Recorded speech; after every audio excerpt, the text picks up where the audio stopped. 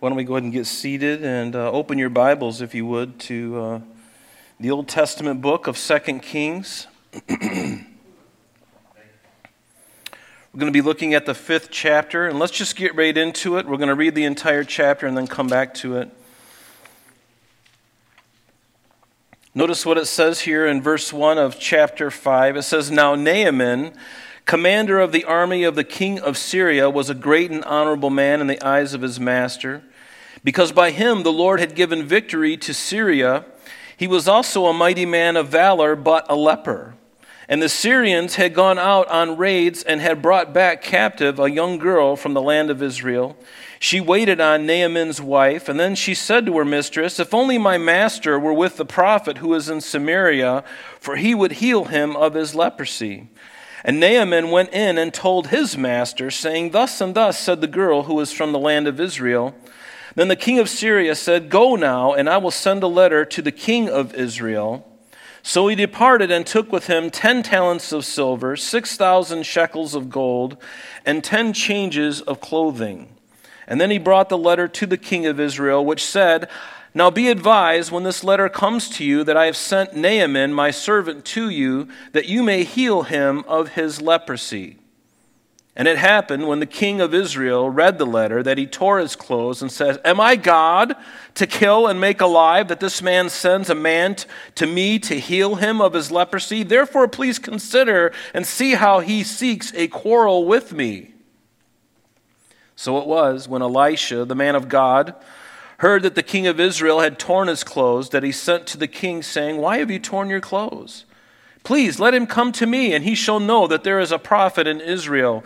And then Naaman went with his horses and chariot, and he stood at the door of Elisha's house. And Elisha sent a messenger to him, saying, 'Go and wash in the Jordan 7 times, and your flesh shall be restored to you, and you shall be clean.' But Naaman became furious and went away and said, 'Indeed, I said to myself, he will surely come out to me and stand and call on the name of the Lord his God and wave his hand over the place and heal the leprosy. Are not the Abana and the Pharpar, the rivers of Damascus, better than all the waters of Israel? Could I not wash in them and be clean?' And so he turned and he went away in a rage. And his servants came to him and spoke to him and said, 'My father, if the prophet had told you to do something great, would you not have done it? How much more then when he says to you, wash and be clean?' So he went down and he dipped 7 times in the Jordan according to the saying of the man of God, and his flesh was restored like the flesh of a little child, and he was clean. And he returned to the man of God, he and all of his aides, and came and stood before him, and he said, 'Indeed, now I know that there is no God in all the earth except in Israel. Now therefore, please take a gift from your servant.' But he said, 'As the Lord lives before whom I stand, I will receive nothing.' And he urged him to take it, but he refused. So Naaman said, 'Then, if not, please let your servant be given 2 mule loads of earth, for your servant will no longer offer either burnt offering or sacrifice to other gods, but to the Lord Jehovah. Yet in this thing may the Lord pardon your servant. When my master goes into the temple of Rimmon to worship there, and he leans on my hand, and I bow down in the temple of Rimmon, when I bow down in the temple of Rimmon, may the Lord please pardon your servant in this thing.' And then he said to him, 'Go in peace.' And so he departed from him a short distance. But Gehazi, the servant of Elisha, the man of God, said, 'Look, my master has spared Naaman this Syrian, while not receiving from his hands what he brought. But as the Lord lives, I will run after him and take something from him.' So Gehazi pursued Naaman, and when Naaman saw him running after him, he got down from the chariot to meet him, and he said, 'Is all well?' And he said, 'All is well. My master has sent me, saying, Indeed, just now 2 young men of the sons of the prophets have come to me from the mountains of Ephraim. Please give them a talent of silver and 2 changes of garments.' So Naaman said, 'Please, take 2 talents. And he urged him, and he bound 2 talents of silver in 2 bags with 2 changes of garments, and he handed them to 2 of his servants, and they carried them on ahead of him. And when he came to the citadel, he took them from their hand and stored them away in the house. And then he let the men go, and they departed. Now he went in and stood before his master, and Elisha said to him, "Where did you go, Gehazi?" And he said, "Your servant didn't go anywhere." And then he said to him, "Did not my heart go with you when the man turned back from his chariot to meet you? Is it a time to receive money and to receive clothing, olive groves and vineyards, sheep and oxen, male and female servants? Therefore the leprosy of Naaman shall cling to you and your descendants forever." And he went out from his presence, leprous, as white as snow. Quite an interesting passage, isn't it? You know, just seeing this ungodly man from an ungodly country.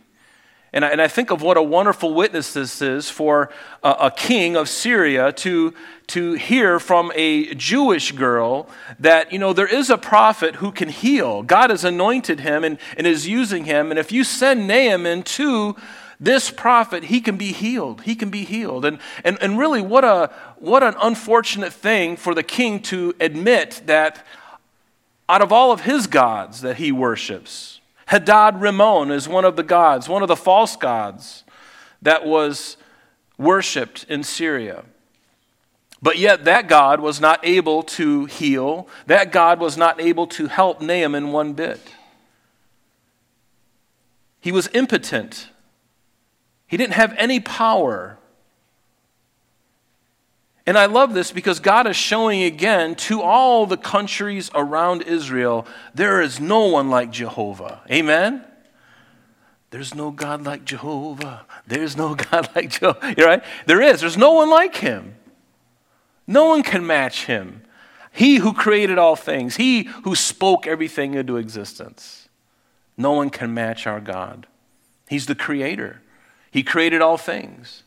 You and I become so comfortable with that thought, but yet the world around us still doesn't believe that. They still believe that somehow there was some kind of billion years, billions and billions and billions of years of somehow some kind of chemical processes coming together. Folks, if you understand anything about thermodynamics, the second law of thermodynamics, if you understand anything about genetics, we don't evolve.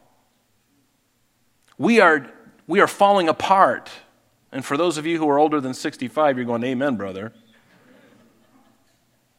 Right? We're going from a place of being all together to a place of degrading, and that's been going on ever since the beginning of Adam. Even our lifespan has changed dramatically after the flood, after the canopy in the heavens was broken apart, and all of a sudden those rays from the sun are now increasing our ages and causing us to die faster, not to mention all the diseases and just the diminution in the genetic structure starting to unravel, and we're seeing more diseases and more deformities. And yet God created it all.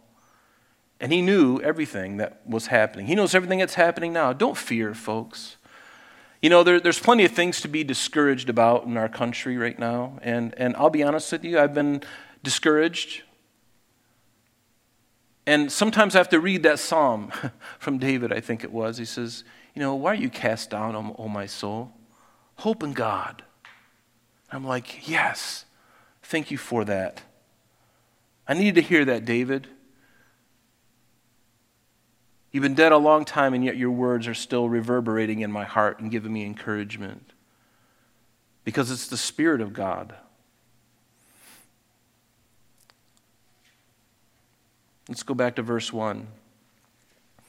Notice Naaman, his name means pleasant. And I'm sure he wasn't a pleasant man, but I am sure that after this happened to him, where God healed this idol-worshiping hired killer. Think of that. From a nation of ungodly people that worshiped ungodly deities. Demons, the Bible calls them. That's really what they are. They're not gods at all. They're demons. Don't you love the grace of God that he would be willing to heal a man that comes from that land doing what he does? And yet nothing can stop God from touching a heart. I don't care what you've done with your life. I don't care if you're a serial killer. If you are sincerely repentant and you give your heart to Christ, you're going to heaven. More so than some of the priests in some synagogue or in some churches who walk around in their robes and their vestments, but little does anybody know they're drunks and they're molesting children. A serial killer can get to heaven before he does. Actually, he might not even make it at all if he doesn't turn from his sin and be born again, right? But notice, Naaman, his name means pleasant, commander of the army of Syria, was a great and honorable man. And notice, was a great and honorable man in the eyes of his master, meaning the king of Syria. Why? Because by him, notice, Jehovah had given victory to Syria. There's an acknowledgement here that it wasn't even the wonderful planning of the king of Syria, nor was it this Naaman that gave the victory. They understood that it was God. God had given them the victory. But notice, he was also a mighty man of valor, which means he was a man of efficiency. He was a man of wealth. He was a man of strength. But there was a problem because he was a leper. He was a leper. And leprosy in the Bible was a skin disease that turned the hair on your body white, and even your skin would turn white in color. And a person with leprosy was doomed to a life of separation, loneliness, and even death, depending on the type of the disease that they had, unless they were miraculously healed. We're not going to go there tonight in all of its entirety. We'll look at a few verses here, and I'll just read them to you for the sake of time. But I would encourage you to write Leviticus 13 off in the margin of your Bible, because it's a fairly lengthy chapter, and the Bible goes into great pains about describing how to diagnose leprosy, what it was, and how they would go through and verify and shut somebody up for a season to see if it indeed was leprosy. There's a lot of rules and things that they did to verify that, and it's all written there. But notice in Leviticus 13, verse 45, I'll just read it to you. But it was a life of inconvenience. It was a lonely life unless you were cured. It says in verse 45, Leviticus 13, it says, "Now the leper on whom the sore is, his clothes shall be torn and his head bare, and he shall cover his mustache and cry, 'Unclean, unclean,' and he shall be unclean. All the days he has the sore, he shall be unclean. He is unclean and shall dwell alone. His dwelling shall be outside the camp." And so now you've got somebody, while they're dealing with this, unless they're healed somehow, a life of loneliness and sometimes even death. I know today there's a disease called Hansen's disease, and there's two different varieties of it. One is called the lepromatose type, I guess is how you pronounce it. It begins with a brownish red spot on your face or your ears, your forearms, thighs, or that later become thickened nodules, and you'll lose your skin covering. They will become ulcers or sores with loss of tissue and then contraction and then deformity. And then there's another kind called the tuberculoid type, and it's characterized by numbness of an infected area of the skin and deformities such as fingers like claws resulting from paralysis and consequent muscle atrophy. And this is the kind of leprosy that we think of, but not all leprosy that I just described to you from Hansen's disease was necessarily the leprosy of the Bible. We don't know. It doesn't mention that particular flavor of it, if you will. But leaven in the Old Testament was used, as we know, in dough. And I bring up leaven because leaven is like leprosy. And leaven is also a type of sin. But in the Old Testament, it was used to dough, it was like yeast, to cause a dough ball to rise, like ladies when you make bread, the similar thing. And because a little yeast is all that's required to cause the dough to rise, it represented sin, because isn't that what sin is in our life? We let a little bit in, and that sin, whatever it is not content just to stay in this little corner of our life. No, it's desire. It takes on a life of its own, and certainly the enemy of our soul, Satan, wants that sin. It's never content. It never stays contained, but it spreads like leaven does, like yeast does in bread. And there were other characters in the Bible that had leprosy or had bouts with leprosy. We know even Miriam, Moses' sister. It tells us in Numbers chapter 12, verse 10, that because of her rebellion, she came down with leprosy, but was healed, praise the Lord. We know that King Uzziah, the king of Judah, because of his pride, he was stricken with leprosy, and he actually died a leper. He wasn't healed of that. And leprosy was still occurring in the New Testament, even when Jesus was walking the earth, and it was spoken of as a type of sin. And again, a type of sin because it lies right underneath the skin. You can't see it, like sin in us. I could be harboring some deep, dark sin in my life or in my heart, and none of you can see it, but God can see it. And yet, if left unchecked, that sin manifests itself. It produces in me actions, and then I start to act out on those things. And before long, that sin that was under the skin and quiet where nobody could see, now all of a sudden wants to have a personality. It wants to express itself in ways that are evil. And that's why we see the things that we see in the world. It's sin, like leprosy, that's just broken out. And now there's no containing it. It's like a raging wildfire that is unquenchable. And we see people running around like that. And why is that important? It's important that we come to Christ. It's important that we read the Word of God and let the Word of God be the thing and the Spirit of God to quench this nature of mine, to take me and to keep me accountable and to change my heart. I mean, when you read the Bible, read it as if you're like, Lord, I want this to touch me. I want this to infect me in every possible way. Because listen, you and I both know this, that in the world, it's going to infect you. It is like leaven, and it's going to invade into your ears and your eyes and every part of you. If you're not careful, it's going to take over. And folks, you and I are the only ones in the world that can testify that Jesus Christ and the Spirit of God who dwells in me, the very Spirit of Jesus Christ resides in me, quelling those things, crushing them, not allowing them to express themselves, because boy, that sin wants to express itself in so many wicked ways. And God, thank God for His Holy Spirit. I'm so glad He saves me, and He saved you. Read the Word of God and let it infect every party. Let it wash your soul like a heavenly dove bar. Pun intended, by the way. Dove. Yes, the dove bar. Just scrubbing me on the inside, cleaning up all the darkness, every area of my life. Will you let God do that tonight? Let Him do it. But leprosy was under the skin, and it spread that way sometimes, completely infecting a person quietly, and then all of a sudden it just breaks out, just like yeast. And that's why drug abuse and pornography, they usually starts off small and then grows to such horrific, monumental things. Drug use, when you're a little kid, you start off with sniffing a little bit of Elmer's glue. Then you go up to, the super glue. That's a little bit more potent. You get some of that, and wow. Then that's not enough. Then you got to do marijuana. Then you got to do cocaine. And then you got to melt or freebase heroin and inject it in your arm.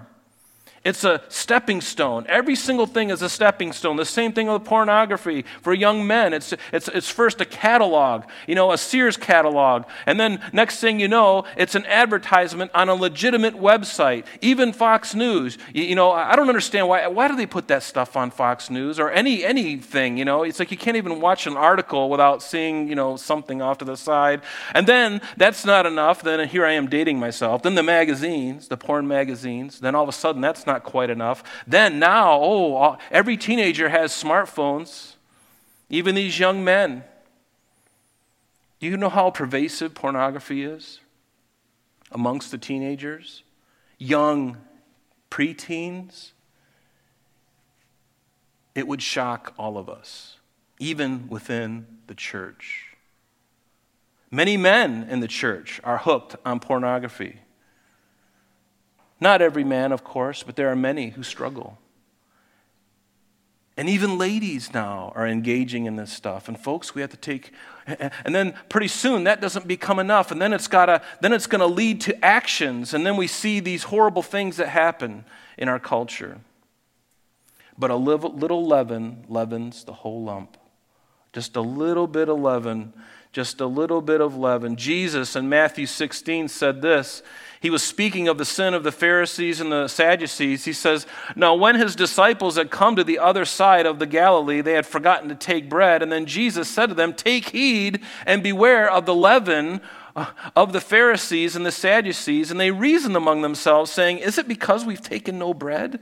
But Jesus, being aware of it, said to them, oh, you of little faith, why do you reason among yourselves because you have brought no bread? Do you not yet understand or remember the 5 loaves and the 5,000 and how many baskets you took up? Nor of the 7 loaves and the 4,000 on the other occasion and how many large baskets you took up? How is it that you do not understand that I don't speak to you concerning bread, but to be aware of the leaven of the Pharisees and the Sadducees? Then they understood that he did not tell them to beware of the leaven of bread, but of the doctrine of the Pharisees and Sadducees. The doctrine of the leaven, it was the sin of the Pharisees and the scribes and the Sadducees. They had all the right words to say. They were teaching the right things most of the time, but the big difference is they wouldn't do them. They would expect everybody else to do them, and they stayed in their ivory towers, with their robes, looking down with a pious pucker on their face.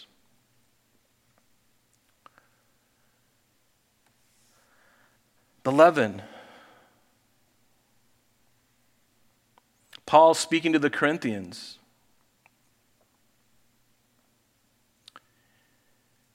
He spoke to them in 1 Corinthians chapter 5, and you can read it yourself, but in the first 8 verses, but I'll just start with verse 6. He says, you're glorying. They were glorying in some of the liberties which they had taken, that they thought that they had in Christ, but now their liberty was going a little too far. They were allowing it to go a little too far, and so Paul takes them to task with it, and he says, your glorying is not good. Do you not know that a little leaven leavens the whole lump? Just a little bit of yeast, a little bit of leprosy. It's not content. It has to grow. Therefore, purge out the old leaven, that you may be a new lump, since you have truly are unleavened. For indeed Christ, our Passover, was sacrificed for us. Therefore let us keep the feast, not with the old leaven, nor with the leaven of malice and wickedness, but with the unleavened bread of sincerity and truth. Going back to our text now in verse 2, he says, and the Syrian had gone out, as the Syrians gone out on raids, they had brought back this captive young girl from the Israel, and she waited on Naaman's life. And then in verse 3, it says, she said to her mistress, if only my master were with the prophet who is in Samaria, for he would heal him of his leprosy. And I think about this too. What a wonderful young lady. Here she is, held captive against her will, away from her mother and father, away from her homeland, and she's still willing to testify of God's goodness. You don't sense like any bitterness in her, because if I was her and I was taken captive out of my house and I found out that Naaman was suffering from leprosy, I'd be like, you're getting yours, pal. Right? But notice the love of God here just overwhelming this young Jewish girl. And she wasn't content to just keep it to herself. She's like, I know. And I'm sure they treated her well. But she says, you know what? I know that God can heal him. And I know the man who could do it. And so the king of Syria, this was probably Ben-Hadad II, he said, go now and I'll send a letter to the king of Israel. So he departed with him, and he took all this money, this 10 talents of silver. So this 10 talents of silver is somewhere between 750 to 920 pounds of silver. And then 5 shekels of gold. This is somewhere between 150 to 184 pounds of gold. And I'll use the smaller of those 2 estimates so you can understand how much money this is that the king of Syria is going to bring to Elisha the prophet to heal this man. As of today, silver was $18.67 an ounce. According to the math, that would be about $224,040 of silver. And as of today, gold was $1,613 an ounce. That would be around $3,871,200. You put that all together and you're looking at close to $4 or $5 million. Think of that. So then he brought the letter to the king of Israel. And now this king of Israel, we believe, is Joram. He was the king at the time. He reigned from about 852 to 841 BC. And so here's the letter that now Joram from Israel, he receives from Ben-Hadad II. And here's the letter. Now be advised, when this letter comes to you, that I have sent Naaman, my servant, to you, that you may heal him of his leprosy. And the king is going, what? Am I a God that I can heal anybody? I can't do anything. It seems a little interesting to me, seeing that the king of Israel wasn't the man who was originally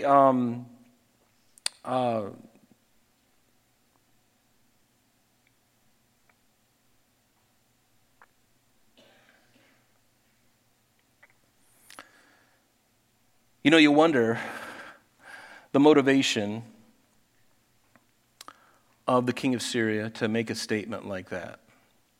And certainly Joram, the king of Israel, took it as a provocation. You're provoking me because you know I can't heal.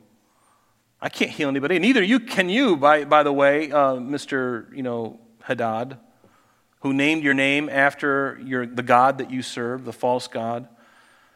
I'm not sure of the motive of the king of Syria. It could be that it was an indirect indictment against the king of Israel because he was an idol worshiper just like he was. And basically saying, look, I can't heal him, and, maybe your God can too, tongue-in-cheek. But someone said that one of your prophets could heal.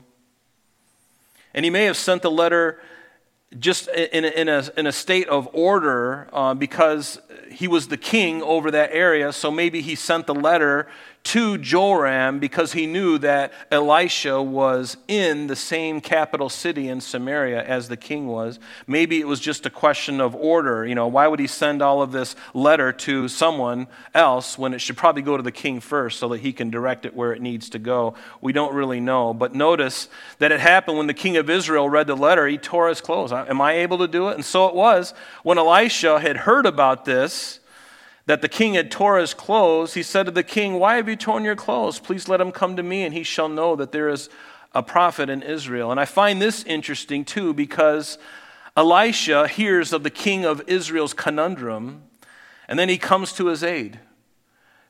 This godly man comes to the aid of an ungodly king, not to glorify the king of Israel, but to glorify God. And see, that's what a real prophet will do. He won't glorify himself. He won't take the glory or put the glory on any one man. The glory will always go to God. Because Elisha was not a man pleaser. He was not trying to earn brownie points with the king. He had a heart for God, first and foremost. Then Naaman, verse 9, went with his horses and chariot, and he stood at the door of Elisha's house. And I find this interesting, too, because if you think about it, the government of Syria could do nothing. And I want you to put this in our vernacular today, and in our setting in America. The kingdom, the government of Syria could not heal this man. The kingdom of Israel, the northern 10 tribes, he's like, I can't heal. I can't do anything. And so these two governments are like, we can't do anything. And then they come to a poor man in his house, a servant of God. Would to God that our leaders today would find men of reputation in the church and say, what do we got to do to turn this around? What have we got to do to turn this country around? Repent. That's the first place. So they come to this man of God. And I love this because the people of God, the Jews and the church, will one day be glorified before the whole world when we are in the millennial reign of Christ. They look at us narrowly now thinking, boy, you're just the scourge of the earth. You're the problem, you conservative fundamentals, you believers in Jesus, you constitutional Republicans or Democrat, whatever you want to call it, you guys are the problem. And yet, there's coming a day, folks, when God's going to glorify his people.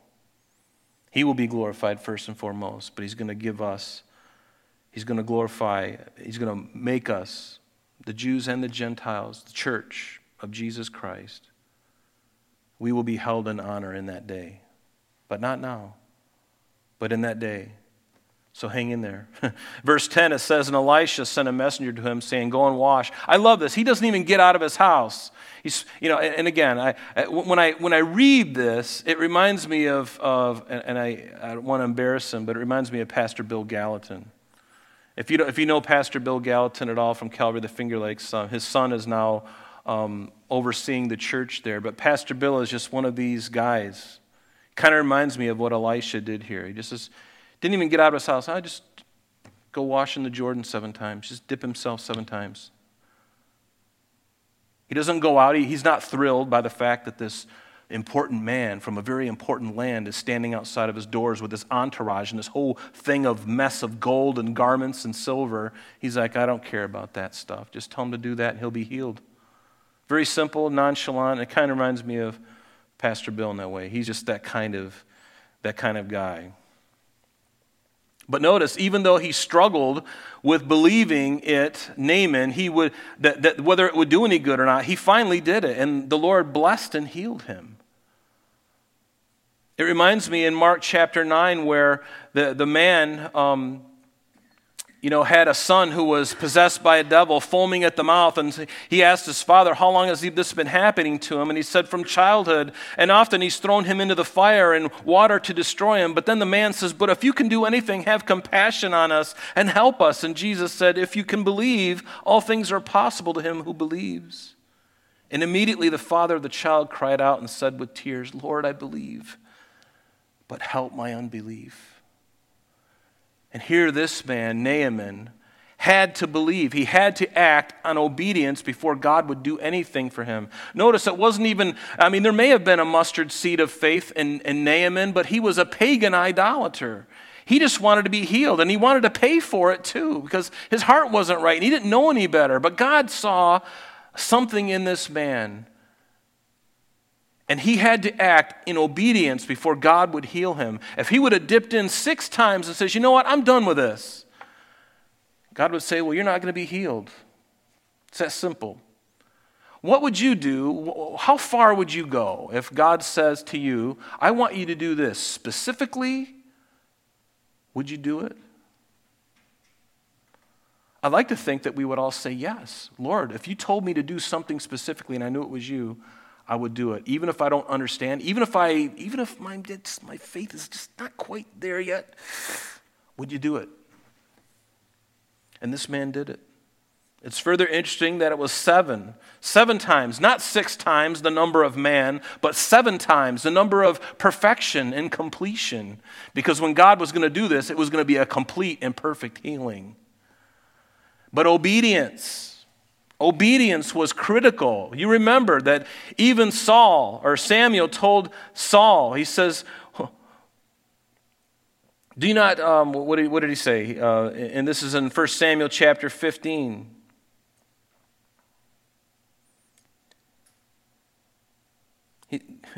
Samuel said to Saul, behold, to obey is better than sacrifice, and to heed or to obey than the fat of rams. For rebellion is as the sin of witchcraft, and stubbornness is as iniquity and idolatry.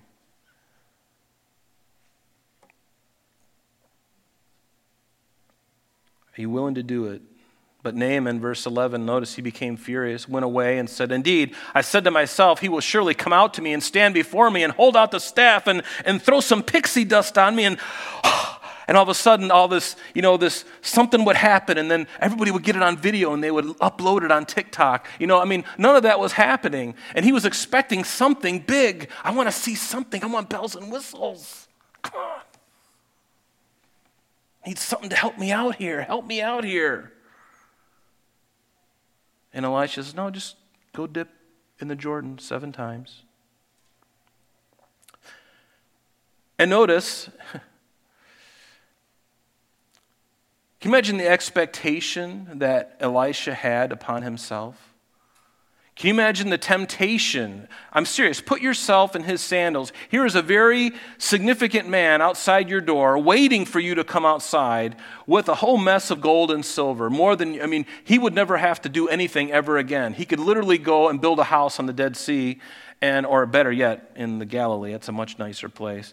And just live there forever and not do anything else. He'd sit back and chill out. But he doesn't do it. Think of the temptation that would have been so great to accept the money and the gifts and the glory, but he didn't touch any of it. And Naaman, because he was so used to people being the focus of anything supernatural, he wanted to see something. He wanted to see it happening. Herod did the same thing with Jesus. In Luke 2, it tells us that when Herod saw Jesus, he was exceedingly glad, for he had desired for a long time to see him, because he had heard many things about him, and he had hoped to see some miracle done by him. Oh, just, pull the rabbit out of the hat. I just want to see it one more time. And Jesus would not be used as some kind of side act. And neither would Elisha, because the same Spirit who was in Jesus Christ was the same Spirit that was governing the life of Elisha. I'm not going to do it. The carnal man always wants the show. Elisha wouldn't play the game. He simply told him what to do. And I love this, the wonderful nature and character of God, how he even takes this wicked man and is willing to help him. The Bible says that he causes his sun to rise on the evil and on the good. He sends rain on the just and the unjust. See, that's the God we serve. See, you and I, we think wrongly so often, because when we think of wicked people, we only feel the righteous indignation of God, when actuality, I think God's indignation is very long in coming. And God is willing to be patient and wait and wait and wait and wait. And yes, there is a time when he will judge, but God is so gracious. He wants people to live. It's not his will that any should perish, but that all should come to repentance. He doesn't delight in the death of man. He'd rather that the man would repent and live. God is a God of the living, not of the dead. Right? Can I get an amen in the house? Yeah, it's true. But notice verse 12. And so Naaman is like, are not the Abana and the Pharpar, the rivers of Damascus, better than all the waters of Israel? Now, these two rivers, the Abana is the modern-day Barada River, and if you were to look at a map of Israel, there's the Sea of Galilee up here, and then the Jordan River, then the Dead Sea. Well, right up here is Mount Hermon, and then over here is Damascus. And there is rivers, these two rivers, the Abana would come down from Mount Hermon, and go all the way into Damascus, right through the city, and this other, the Pharpar, the river, would go right to the south of Damascus, and this water is ice water coming from the snow-capped mountain of Hermon. Yes, even in the middle of summer, and I've been there, you can look up, and it's 85 degrees outside, and you look up, and you can see snow on the top of Mount Hermon. I've seen it. And I'm in shorts and in a shirt. You remember Kathy recently?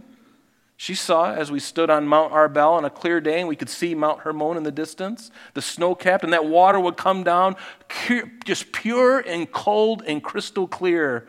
Oh my goodness, the water was beautiful. It is beautiful. But then, think of the Jordan Valley. Now it's got to go from Mount Hermon all the way down the upper Jordan, into the Galilee, down through the lower Jordan. By that time, it becomes so murky and muddy looking. Even today, the Jordan River is kind of murky and muddy. And so Naaman's going, are you kidding me? Couldn't he have just texted me while I was back in Damascus and say, hey, go to the Abana River and wash yourself? It's a clean water. It certainly makes sense, right? No. Drive about 100 miles southeast and dip yourself in a muddy water. What? Are you going to do it? He did it. He did it, even at the exhortation of his servants. Wouldn't you have done much greater things if he would have asked you to do it? Why can't you just dip yourself and swallow your pride? Okay. But he did it. And notice, I'm sure his heart, each time he's going, oh, I'm wasting my time. And he goes down and he does it 7 times. And lo and behold, the 7th time, he is healed. And it's obedience. And his servants came near and spoke to him and said, my father, if the prophet had told you to do something great, wouldn't you have done it? And how refreshing these words of reason for someone. So he went down and he dipped 7 times, and according to the saying of the man of God, he was refreshed. His skin became like a baby's again. And see, God knew the result of Naaman's obedience. And this man evidently came to faith in Jehovah God, not in the God Hadad Ramon of Syria. No, he comes to faith in Jehovah God, the God of Israel. This man is a believer, and probably in glory, I'm sure. When we get to heaven, we may meet Naaman. Can you imagine that, talking to him? What was it like? It blew my mind. The 6th time, I was still leprous, and I had one more dip to go, and I'm thinking I'm wasting my time, and yeah, I'm so glad I did it. Because that 7th time, the Lord did the miracle, and I had like the skin of a baby. I could have done a Skin So Soft commercial. I could have done a Johnson & Johnson commercial with that little pink little towel wrapped around me, you know. I mean, his skin became new again. And it reminds me of Ephesians chapter 5, verse 25, where it talks about the washing of water by the word, how important it is for us guys to wash our wives in the water of the word, how important it is to wash our kids, to get them into the word of God, how important it is us to take the word of God and to read it daily ourselves. What are we doing? We are washing ourselves with the word of God. And didn't Naaman do the same thing? Wasn't it the word of God that he obeyed, and then he was cleansed, and then he was converted? He's a believer. Yes, this man, he bathed in it. And he returned, verse 15, to the man of God and all of his aides, and he came and he stood before him, and he said, indeed, notice the testimony. Now I know that there is no God in all the earth except in Israel. Now, therefore, please take a gift from your servant. And I love this about God, because, you know, here he is trying to pay back the prophet for something that God himself did. But that's all he knew, and he was still wet behind the ears. He had just been converted. His heart was just changed. And so there's still going to be a lot of stuff, some leftover baggage from his life and his world that wasn't quite right yet. But do you think God is upset with that? Wasn't the moment that we got saved, didn't it take a long time for God to refine us and to bring us to the place where we're at today? God is okay with that. He's not upset with the refining process. It takes a long time. The sanctification process takes time. God's like, I'm not worried. The man's a believer now. And yes, he's going to go home, and the king of Syria is going to go into his false god's temple, and the commander has to be there to help him worship his God. And that's why he goes on, right? He says, he goes in, but he said, as the Lord lives before whom I stand, I will receive nothing, Elisha says. And he urged him, but he refused. So Naaman said, well, at least let me have a couple mule loads of earth, for your servant will no longer offer burnt offering or sacrifices, notice, to other gods, but to Jehovah. Excuse me. You'll notice in your Bible that the word Lord is all uppercase. That means it's Yahweh, the tetragrammaton, YHWH, Jehovah. He's basically saying, I'm going to worship Jehovah God from now on. I'm going to worship Christ from now on. All this other gods, they're impotent. And now I come and I find the one true living God, and I'm staying close to him. And I love that.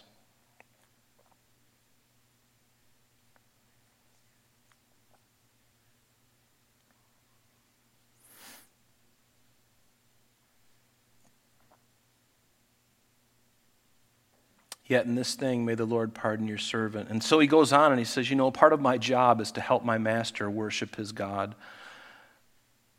But Elisha, just know that when I worship, I'm not worshiping Ramon anymore, Hadad Ramon. I'm not worshiping him anymore. And even though I got to help my master to go into his temple. And then Elisha said to him, go in peace. He didn't say anything either way about whether he should do that or not, but he knew God would take care of it, and God certainly does.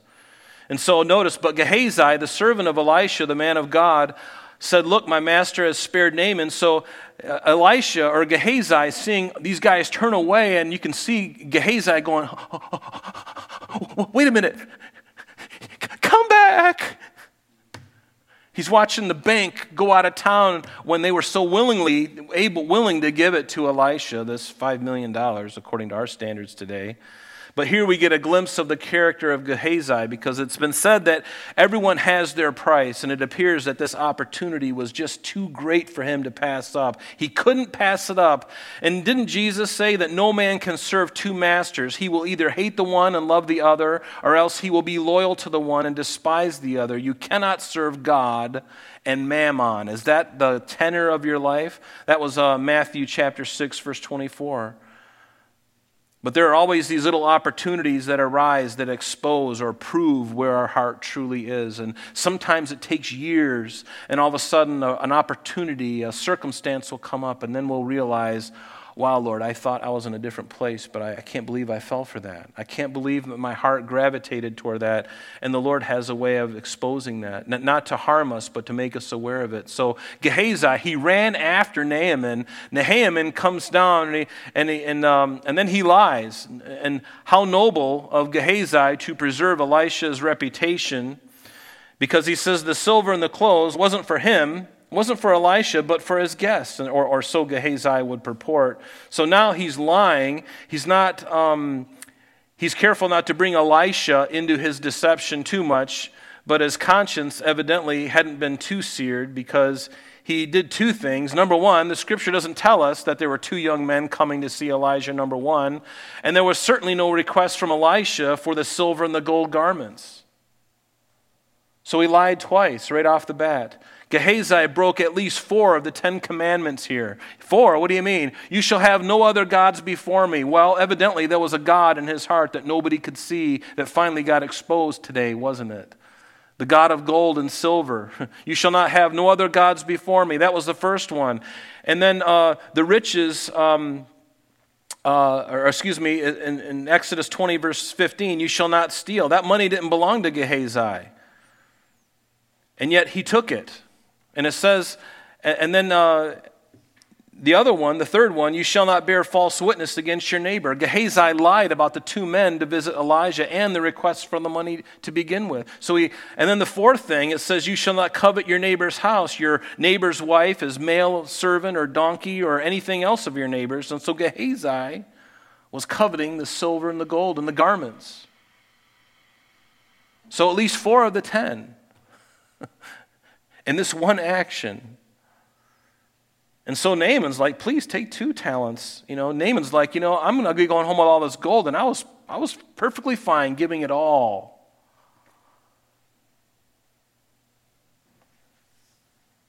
And notice that even Naaman's servants even carried the bags of silver and the loot for Gehazi. You know why? Because it was heavy.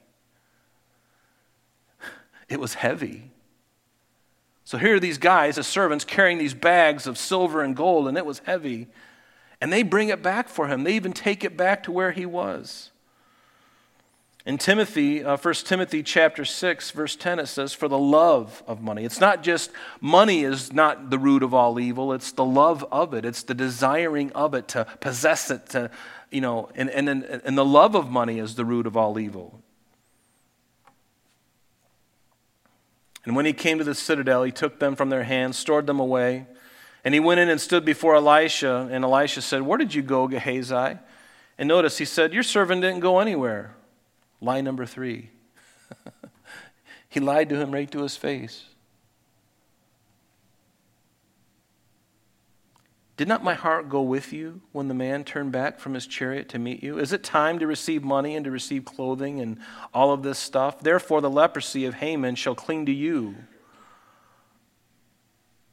So he went out from his presence leprous, as white as snow. Notice that God allowed the leprosy that was on Naaman to go on Gehazi.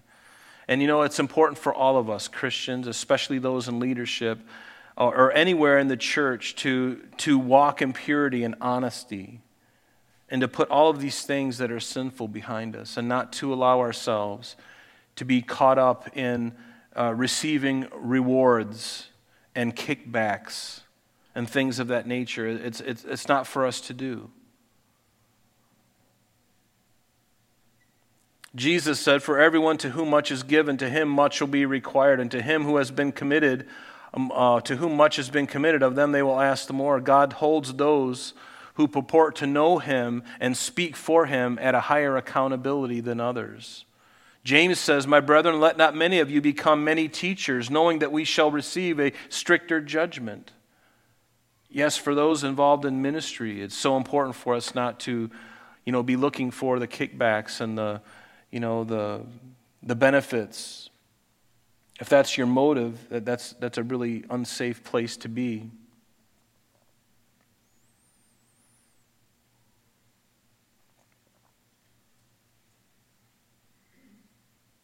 Pretty interesting. So let's examine our hearts, tonight as we consider this, just how God could take this ungodly man and with even, who knows, the amount of faith that Naaman had, but notice that God was able to meet him, and he's able to meet you with whatever mustard seed of faith that we have. He's willing to meet us there. And he's not angry with you, folks.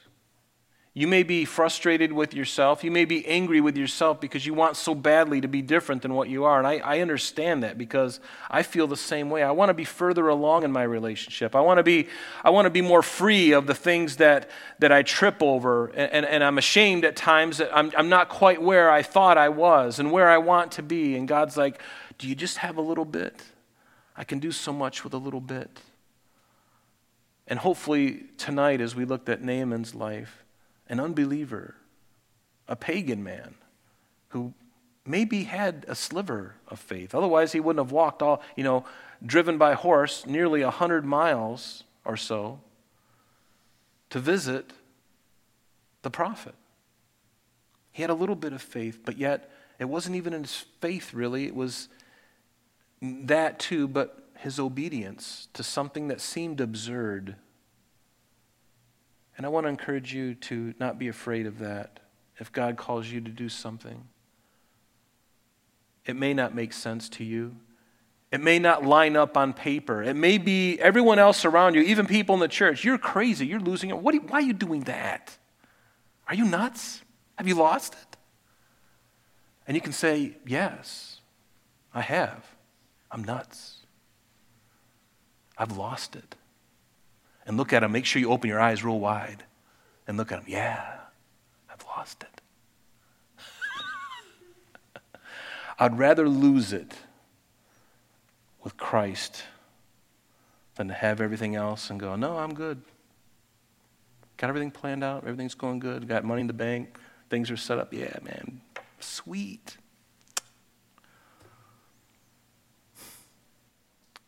I'd rather be like Naaman, who just comes and says, you know what? I'm not even sure I believe in this, but you know what? I'll do it. Because I'm sick of this disease.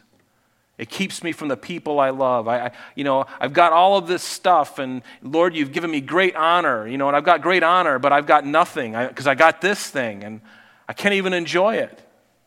And God's going, I'll heal you. Are you willing to obey me? Whatever. Okay.